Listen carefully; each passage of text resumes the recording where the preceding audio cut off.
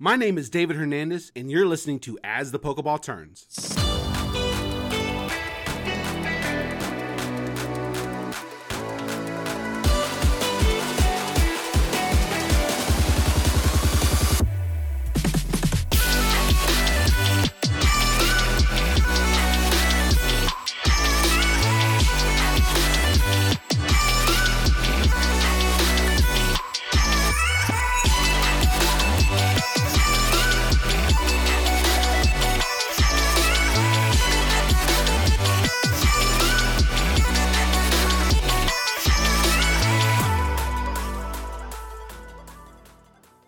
Welcome to As the Pokeball Turns, where we interview people around the community on how their Pokemon Go journey started, where it has been, and where it is currently going. Mobile gaming has increased in profitability over the years. A prime model for any mobile gaming usually involves microtransactions to help advance the game state faster or enhance the gaming experience. Nowadays, it isn't uncommon to see people drop a few dollars to thousands of dollars on Pokemon Go to buy items like raid passes, incubators, and even ticketed events. I'm not immune to this, as I never have and never will try to figure out how much I spent on this game. However, there is a group of players known as free-to-play, or F2P for short, who forgo spending any money in Pokemon Go. For them, they depend heavily on whatever the game provides to play Pokemon Go, ranging from bonuses provided from in-game events to coins from the gym system. My guest today is a free-to-play player and shares his experience with the game when you don't spend any money on it and how that has helped him connect with his students for the classes he teaches. From Sacramento, California, here's his origin story into the world of Pokemon Go. This is JeribearTX. Today, I'm joined by JeribearTX. Jerry, welcome to the show. Hey, David. Thanks for having me on. Definitely, Jerry. And I'm really glad that you got to come on the show because you're a teacher and you play Pokemon Go. And that's just something that I'm really interested in how that affects you on an everyday basis, especially with some of the restrictions at school. But before we do dive into that, how about you tell me, when did you first start playing Pokemon Go? Oh, day one. I was doing a summer program for high school students, and we were out in Davis, California. And I wasn't like a huge Pokemon knowledgeable person, but I had played the TCG a little bit and seen a few shows. But pretty much everybody on campus was playing. I was on campus at the University of California, Davis, and that's like a big university in California, kind of like your UCLA's and your UC Berkeley's. It was a lot of fun because there's a lot of people out there doing something GPS-based, which no one's ever heard of before. And before Pokemon Go came out, did you have any expectations for the game and what it would look like? Yeah, I knew kind of the idea of it, but until I really experienced it, I couldn't believe like it was such a thing that you could actually interact with your environment. And then I learned about Ingress, of course, which was like the predecessor. I was really intrigued because I enjoy video games. I have since I was very young, but I did not know what to expect when you mix that with a GPS kind of based game and having you to actually go somewhere for a purpose. That's pretty darn cool. Now, you mentioned how you used to play video games and you played the trading card game. So how familiar were you with the Pokemon franchise and did you play the main series at all? Yeah, to be honest, I never had a Game Boy, so I never really touched it. I've always loved like Japanese RPGs where you do the whole turn-based battles. And one of my favorites is Persona series, amazing series. And it does have that same kind of thing where you have basically your personas, which are kind of like the Pokemon in this game. And then you do like a turn-based battle system and go and explore areas. So there's a lot of similarities to those JRPG games. I played like Dragon Quest and some of the old Final Fantasy games. I really love those. So Pokemon Go was your first experience with Pokemon as a video game? Definitely, yeah. I have two daughters, and when they were younger, they just loved collecting the cards. They thought the cards were cute. And I'm like, this is a game. And I'm a board gamer. That's probably actually my number one hobby. I was like, well, let's figure out this game. So I discovered you needed these energy cards. So I went and bought a bunch of those energy cards and made a bunch of decks. And so we played against each other. The kids thought that was only okay. I actually was more interested than they were. What about the trading card game got you interested? Was it just your love for board games or was there something more to it? The stats, if you play a lot of Japanese RPG type games, I'm a math teacher and a computer science teacher, and the numbers and the stats and I guess the Pokemon battle each other, how it worked out, that was interesting. I thought it was a little bit light. I like kind of really strategic board games, and I thought the concepts were a little light and luck heavy, but still a great game. Did you ever go to stores and play with the locals or anything like that, or was it just something between you and your daughters? Yeah, just between my daughters and I. We've been to a lot of stores because I enjoy board games, and a lot of those stores they have tournaments going on, playing Magic and Pokemon, but I've never participated. I think the closest I came is playing Keyforge, which is another head-to-head battling game. So since Pokemon Go's come out, you've played constantly every day, or do you ever take a break at all? Yeah, pretty much every day, sometimes to the dismay of my family, but yes, pretty much every day. Does your family ever join you with Pokemon Go at all? Like, do y'all go to parks or anything like that? Yeah, we started that way. Then it just became me, probably after about a year. Oh, the game did interest them enough? Yeah, I like the grind. It's a very grindy game, as my girls always call it. I enjoy the grind, and I play a lot of games like that, but this is definitely my favorite. And I should mention, I am a free-to-play player. I have never spent $1 on the game, and I've really enjoyed the game. They've done an excellent job making a game fun for even free-to-play players. And I do that because actually I think it's more challenging, and I actually enjoy the challenge. So that's something I should definitely mention.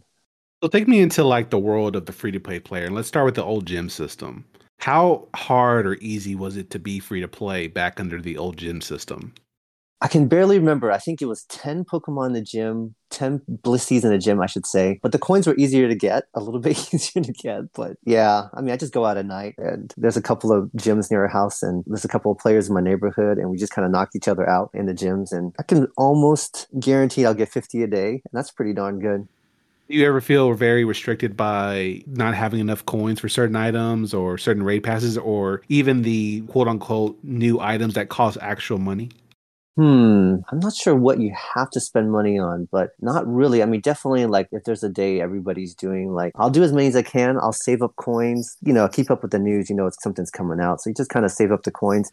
I don't level up as fast, I guess, for people who remote raid all the time. What I was more alluding to was like, I don't know if you remember the Go Tour Kanto or Go Tour Johto, where you actually have to spend physical money to buy those tickets. Do you choose to not play those times or? Oh, yeah, the free to play experience for those Kanto Tour, Johto Tour ones are not bad. I've definitely, if there's anything that was like exclusive, I have plenty of friends who do play and have paid, I should say, and we can just trade. I'm not a huge shiny collector. I love Pokemon that are good for PvP, good for raids. I will analyze every Pokemon before I throw it away, make sure I've not lost anything special. And I have some pretty darn good PvP teams and also some really great raid teams. Do you have a preferred league that you like to play in? I definitely started mainly just doing Great Leagues, and I have a lot of Great League Pokemon that I've set up and spent a lot of Stardust on. But then I started doing Ultra League, and I really like that. I will do Master League when you twist my arm. And what I do is I just bring in 2 or 3 ice Pokemon and just try to take out all the dragons that are in the Master League. And it actually works out pretty well. You're not going to win everything, but Glaceon and a Mamoswine, a team like that, you can win a lot of battles. People will use all their shields because they see an ice Pokemon and then they don't know that you have 2 more back there and they just give up. It sounds like you're very anti-meta when it comes to at least the Master League. Exactly. Yes. With it countering the meta, that's exactly the only way I can handle Master League because I definitely am not going to grind out 296 XL candies for every legendary dragon. I'm not going to be able to do that. Especially if you're free to play because you're very limited on the amount of raids. Exactly. Yeah, exactly. Countering the meta. Tell me about what it's like to play Pokemon Go where you're at currently. Like, is it very populated? Is it very rural? I live close to downtown Sacramento, near the Capitol, and there is a pretty large amount of people who play every community day, and it's a pretty good crowd of people. And as I mentioned before, I'm a high school teacher, and we started a Pokemon Go club last year, and they'll go out with me. They'll just meet me there at the Capitol, and we'll walk around as a crew and do raids and just catch as many community day Pokemon as we can. It's a lot of fun. Definitely. And tell me, like, how did the Pokemon Go Trainer Club first start? Oh, that's a pretty interesting story. I basically had a bunch of students who were talking to me and they found out I played. They knew another teacher on campus also played. Actually, several teachers played. We decided to start a club. And just to make it kind of fair, I said, okay, I'm going to start fresh just like you guys. So they all started fresh. None of them had an account. And then I created a teacher account. Got to level 40 before 1 year. That account, playing with them. My gosh. And so with that account, that's just how the club first started? Yeah, we just kind of started from scratch, and the more they played, the more they got into it. And some of them are pretty serious, and then we pick up new people all the time. And what do y'all do as a club? Like, is it just constantly y'all just focus on like the community days and spotlight hours, or do y'all do something else outside of that? We'll chat about what's coming up. We'll trade Pokemon. That's probably the thing we do the most. And lunchtime, we can walk to the corner of the school, and there is a gym there. But yeah, a lot of lunch times we hang out together, and then every Tuesday is our official club time. But a lot of times they just come by and they just want to trade. How do you think starting that club has affected your relationship with your student? Very positive. I mean, some of them got to know me through that, and now some of them come to our board game club. Some of them are in my computer science class, and so we have a good time. I teach video game design, so we kind of always talk about those elements of video game design and what's great about games, including what they do in Pokemon Go to kind of like capture people's attention and hold their attention. Since you do teach video game design, I don't know if you can or not, can you give me some insight on like how you kind of see Pokemon Go as a video game? Yeah, so I asked all my students to present on a game designer. And when they don't have any ideas, I said, well, that's okay. What you do is go find your favorite video game, find out who designed it, and then go find out their story. And as an example this year, what I did was I said, okay, I'm going to do Pokemon Go. I'm going to find out who designed it. I'm going to do research on it. And so I did a sample presentation for them. And what I found out was that Pokemon Go actually appeals to several groups of people, those who are, the shining collecting type, the PvP kind of type, the exploration kind of people. This idea of core aesthetic, like why do people want to play your game? And that was a really cool thing that I discovered was that just like Minecraft, there are so many different kinds of people who like Minecraft because Minecraft appeals to people in so many different ways. Those who want to like build monuments, those who want to like play PvP, those who want to just explore, survive, and kill the dragon. Like there's all kinds of people who play Minecraft. And I think Pokemon Go has done a really good job appealing to many different audiences. You think Pokemon Go, with how it does appeal to everybody, and it's not a game that really has a quote unquote end goal, has influenced the video game design to present day? Yeah, well, I think still left to be seen because I think Pokemon Go still has some tricks up their sleeve they're probably going to try and do in the next coming years. But already, their innovation for sure. We talk about innovation in our class is this idea of playing a game where you go out and you explore the world, this augmented reality thing. And I know they really have some huge ideas that I think are definitely not realized yet related to augmented reality. I think some cynical people talk about like, hey, they give you all of these poffin tasks so that you'll go and scan the environment you live in for them. So we're kind of like their worker bees. What do they give us? Poffins. So yeah, I don't know. I really don't know what the devs are thinking about for the future, but I've enjoyed most of the things they put out there. I know some people complain about their receptivity of their player base, but they're not perfect. But I definitely think that they've definitely made a game that's appealed to me. And I played a lot of video games, and definitely this is the kind of the only one I'm really playing right now. I have time for with 2 girls and a job. Now I got to ask you, this is probably the last question I ask for gaming. What are your thoughts on AR gaming and how it affects our present day? Do you feel that AR gaming is kind of a hindrance and it's not something that we're probably ready for as a society? Or do you think that's kind of the future that people are shooting for and it's something maybe Niantic is kind of on the, so you will, pulse of it? It's interesting. Yesterday, I just watched a YouTube video. I think it was put out by CNET, that news organization. And they were talking about Apple jumping in on the AR, VR world and a big player like that potentially working with a Niantic and putting Pokemon Go maybe in a true AR headset world. Then we're talking about something like revolutionary. I guess that's my strongest feeling. They need another partner. Yeah, because that's always what I've wondered in regards to the AR aspect. Because it feels in reality. If Pokemon was how it's supposed to be in the video game, we would all be catching Pidgeys and Rattatas around the city. We wouldn't be catching any legendary Pokemon, stuff like that.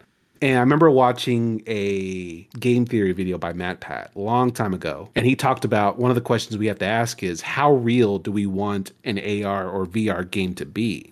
You see some of that ethical dilemmas or questions come into play when you talk about city versus rural area, to where the rural areas never have enough, but city players, we're lucky and blessed to have all that we do have.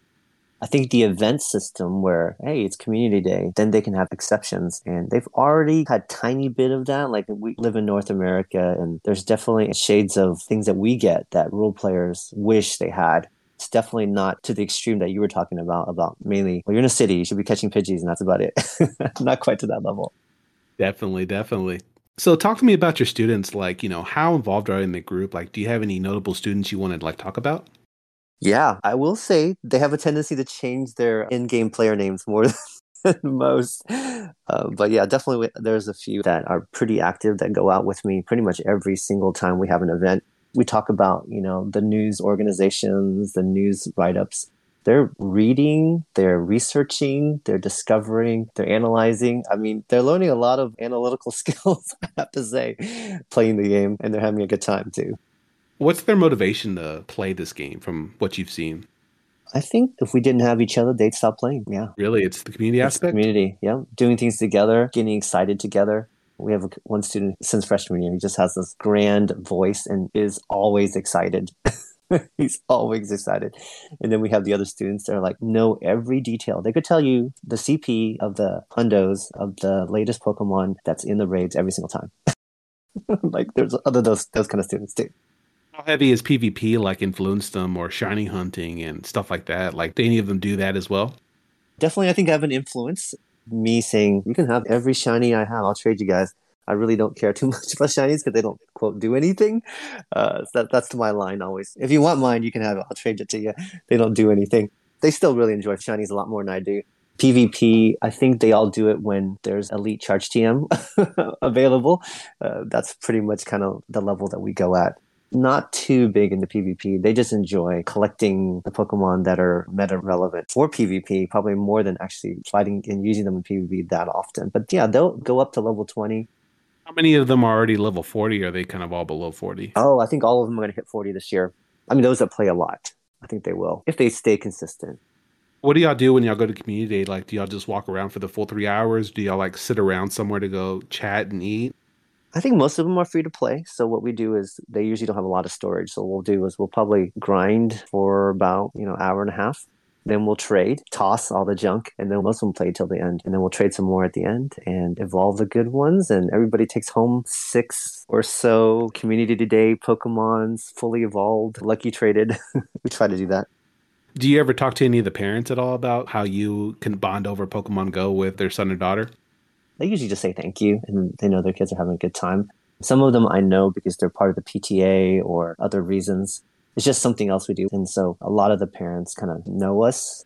All the students know who we are, every teacher on campus. And we usually know pretty much every student on campus.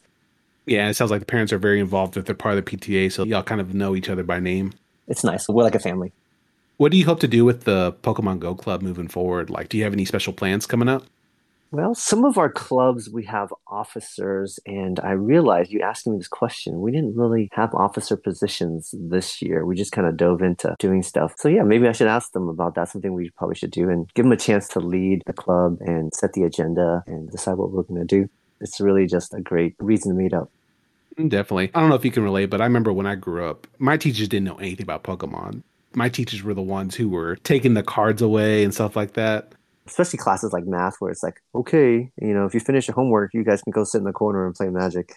I didn't play Magic, but I definitely remember people sitting in the corner playing Magic and Pokemon when they finished their math homework. So I got to ask you, like, what keeps you motivated to play Pokemon Go? Interesting. They definitely have new content.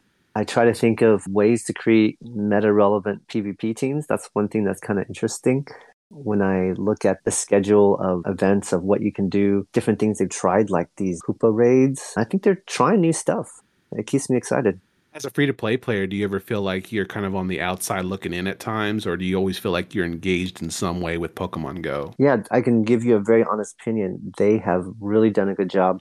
If you're not obsessed with shinies, if you're not trying to do 100 raids, the free to play experience is actually really good. Really, really good. I've played other games like Star Wars Galaxy of Heroes where it's a serious grind, but it doesn't feel very good. Not at all.